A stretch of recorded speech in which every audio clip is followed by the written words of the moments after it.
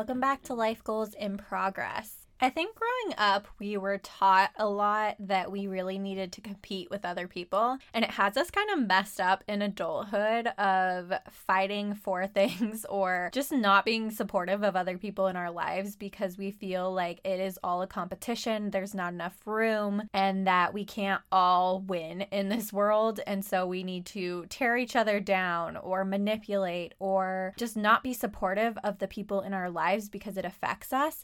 And I just don't think that that is true, especially in this different world we live in right now, where I feel like more and more people have chances for success in this life, and it's just not the most productive thing to tear each other down. Instead, we can focus on ourselves and how we're showing up and how we can set ourselves apart without ever really thinking about what other people are doing. And it's kind of weird in this, place where so many people are content creators these days. I've noticed this trend, and I've seen it especially with creators who go from a, small to medium following and then really blow up. And Emily Mariko is an example of this. So she had this really infamous salmon dish that she did a video on, and it just blew up on TikTok. I love TikTok for this.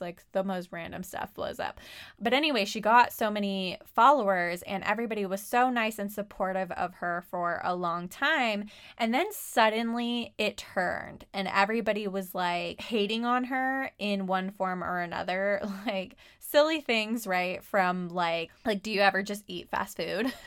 Which is silly. That's not really a hate comment. But then other ones would be kind of tearing her down for no reason. And this girl literally had nothing that you could tear her down for, and yet people would find a reason. And I noticed that trend across different social media platforms is that people love to watch people rise, and then they love to watch them fall. It's like we can be supportive of a person while we can still relate to them, and then once they go past this relatable point, we have a really hard time being supportive. And we really tend to make other people's success about us, right? And our lack of ability to eat healthy or have our lives together in the same way that this person does. And I just wish that we would reflect more about what that means when this comparison shows up for us, because it's a good indicator that there is something that we are envious about, right? When it comes to the way this person is living and then how we're kind of living our lives. So when this comparison comes up for me, I like to look at that and be like, oh, interesting.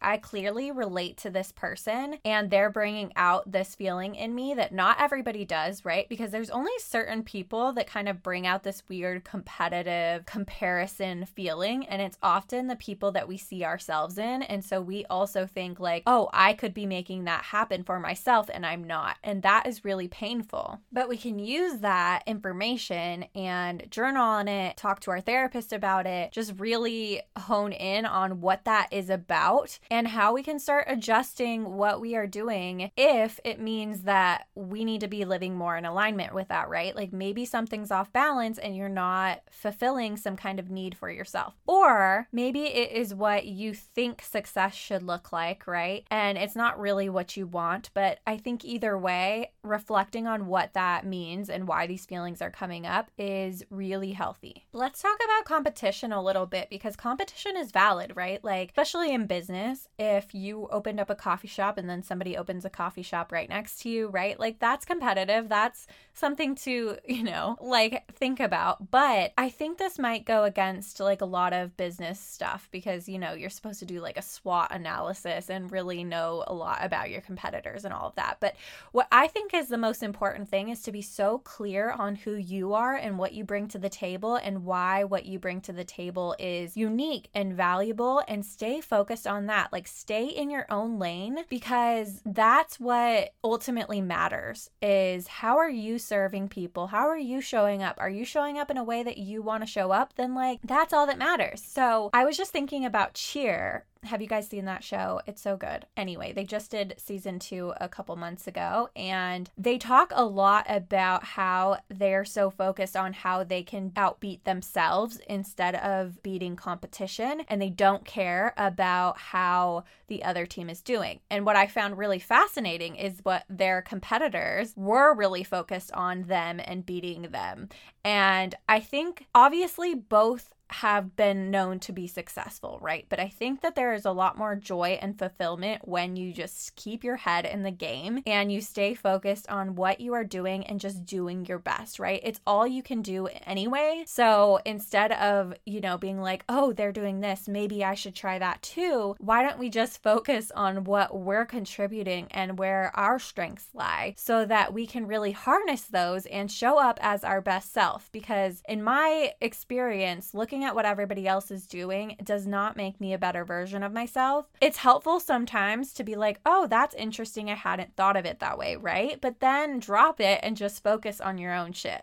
I know I get really caught up in thinking that everybody else has the answers to things and I don't. And what I've learned so many times, right? Sometimes you have to learn lessons like many times. But what I've learned is that I know what's right within me and I don't need to search so much outside of myself. And I also don't need to be 10 steps ahead all the time. I just need to know the next right move. So if we could just trust ourselves more, stay focused on how we're showing up and what strengths we have, I think we would be much better suited toward competitive situations, right? Because the other mindset thing that I think is really important is just being like okay with things that don't work out and just trusting that if it's meant for you, it's meant for you. And if it's not, then celebrate the person that it was for. Because how many times have you missed out on an opportunity and then that becomes like the best thing that ever happened to you, right? Like you meet your dream partner because a date didn't work out or a job didn't work out and then you finally find the dream job. I just choose to believe that everything is happening as it's meant to. So if something doesn't work out, like it's just not meant to be and it's meant to be for this person, and that's great. And whether or not that is true, I think it's a better way to approach life than to be bitter or upset about missing out on opportunities. Like why not just see it as a blessing? Because you don't know what's going to come instead, right? And that's very scary. And this has really been a process that, I have to continuously remind myself of because it's natural and normal to be upset when you miss out on something that you really wanted. And I'm proud of myself at how much quicker I am about this these days because things don't really get me down for very long anymore. And I think, again, that is just a practice of trusting the process of things and also just being like, okay, like this is great for this person and I'm gonna root them on. Because I also just feel like if we put good vibes out there for other people that are doing awesome things, then that'll just come back to us. Like, I don't know. I just think it's a good energy to put out there to support other people and encourage them to go after their goals, because why should we believe that there's such a limited amount of success that is available? I think the more people who are doing what they love and having success with it, the better. And I think we should all just root for each other and hope that we all do well. And it's not a competition. There's enough room and we can all be successful for whatever our version of success looks like. And maybe it's taking you a little bit longer to achieve the things that you wanted, or you're just in a place of a negative mindset. And I just hope you come back to the fact that you have a lot of value to offer, that you don't need to look over at your neighbor. You just need to be focused on yourself and loving on yourself and being compassionate with yourself, because life can be really hard and you're doing a really great job. And I am cheering you on as your cheerleader. So anyway, I hope you have a really great day and I hope that this was helpful. Oh my gosh, I feel like I'm ending a little advice column. Hope it helped. XOXO.